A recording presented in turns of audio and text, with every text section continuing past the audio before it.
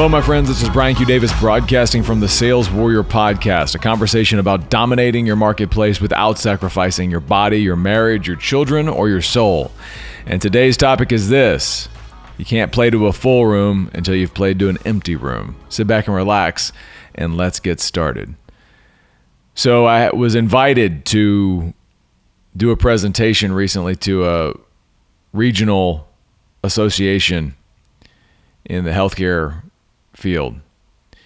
And it was one of these regional meetings where they have lots of, kind of people of the same type of business come together, share best practices, share views and insights on the industry and what government's doing and all of those different things. And we're partnered with one of the founding members of this organization, and they called us in to invited us to come and present conversations around marketing and digital marketing and things like that.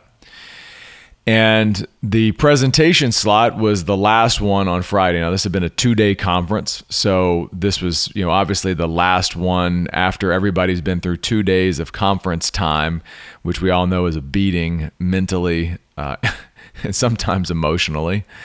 And so I shouldn't have been too surprised that when I arrived to do my part of the presentation, that the room, which had originally been maybe 100 people, was down to probably about 40 on that last slot on Friday. And I got there early enough to where I was able to see the previous presenter, and I realized why the room was probably empty at that level, because the previous presenter, the one that preceded my presentation, was literally just beating these people, beating them with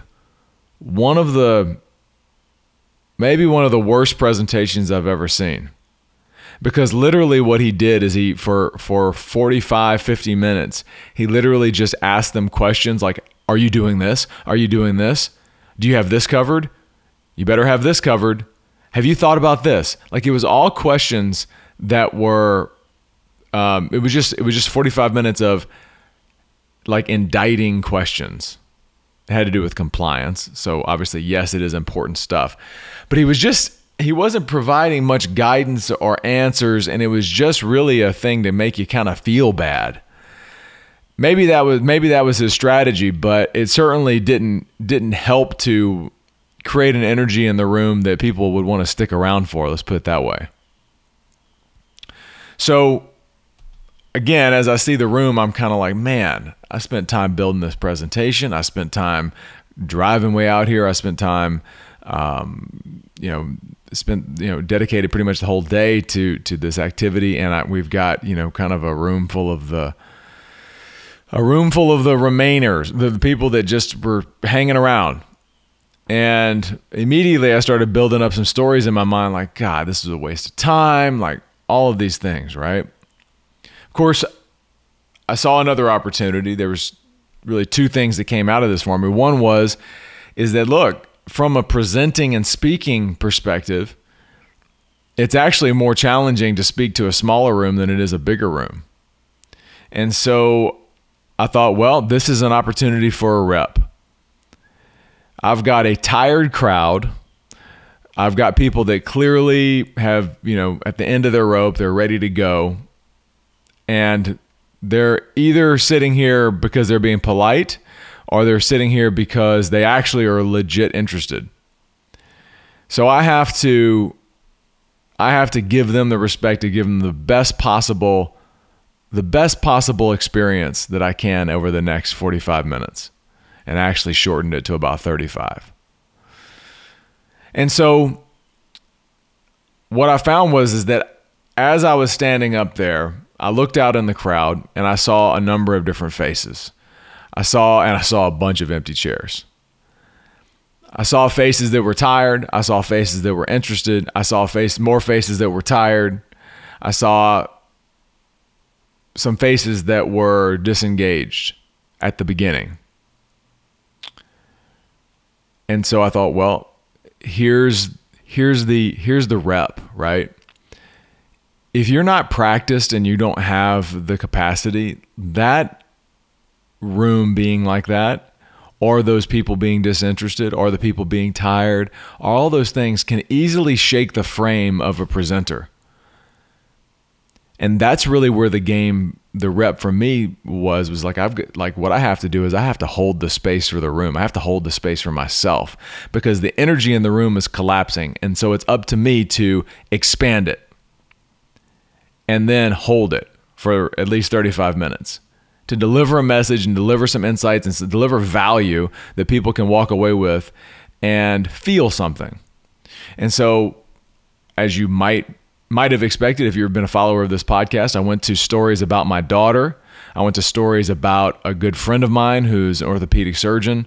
That's the space that we were speaking to, and what he does in terms of his story. And by using those stories and not presenting and beating them overhead with just a bunch of information like kind of the previous guy had done, I was able to wake them up again by going to their hearts. And I got feedback after the presentation that this was the best one they had seen. It didn't seem like it was a lot of competition, but we also had people come up to us after the presentation asking us specifically about our business and how to get engaged, and it delivered the outcome, which was to generate interest in the ways we might be able to help them.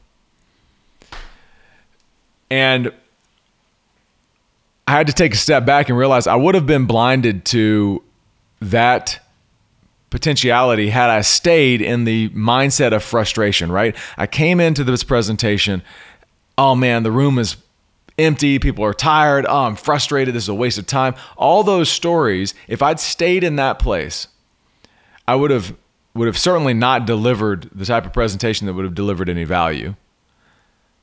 And I would have been blinded to the fact that, yes, the room is half empty of what it was, but the people that are there are the ones that are really interested. And out of those people, we had a good handful of people with good opportunities come to us after that would have not come to us had I stayed in that place, had I stayed in the place of frustration. Frustration blinds us to opportunities that would otherwise be visible. If we are trying, the stories that we create in that place of frustration are what blind us.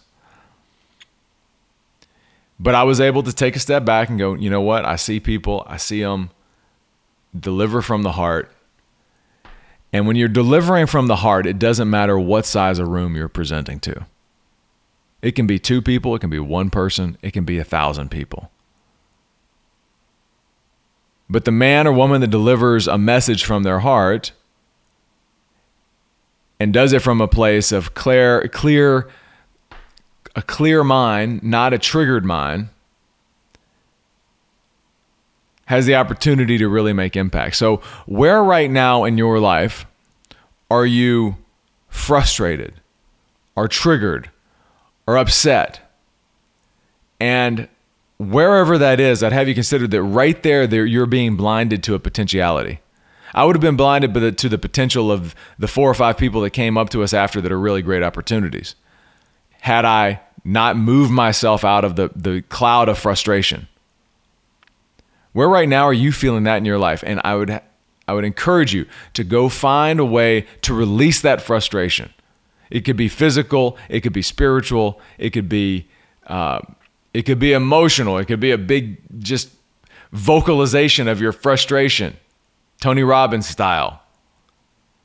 But something to release that so that you can start to see clear. Because as long as that rage and anger and frustration is in front of your eyes, you're going to be blinded to the opportunities that are right in front of you. That's what I got for you today, my friends. This is Brian Q. Davis signing off from the Sales Warrior Podcast, a conversation about dominating your marketplace without sacrificing your body, your marriage, your children, or your soul. Thank you so much for listening. More to come.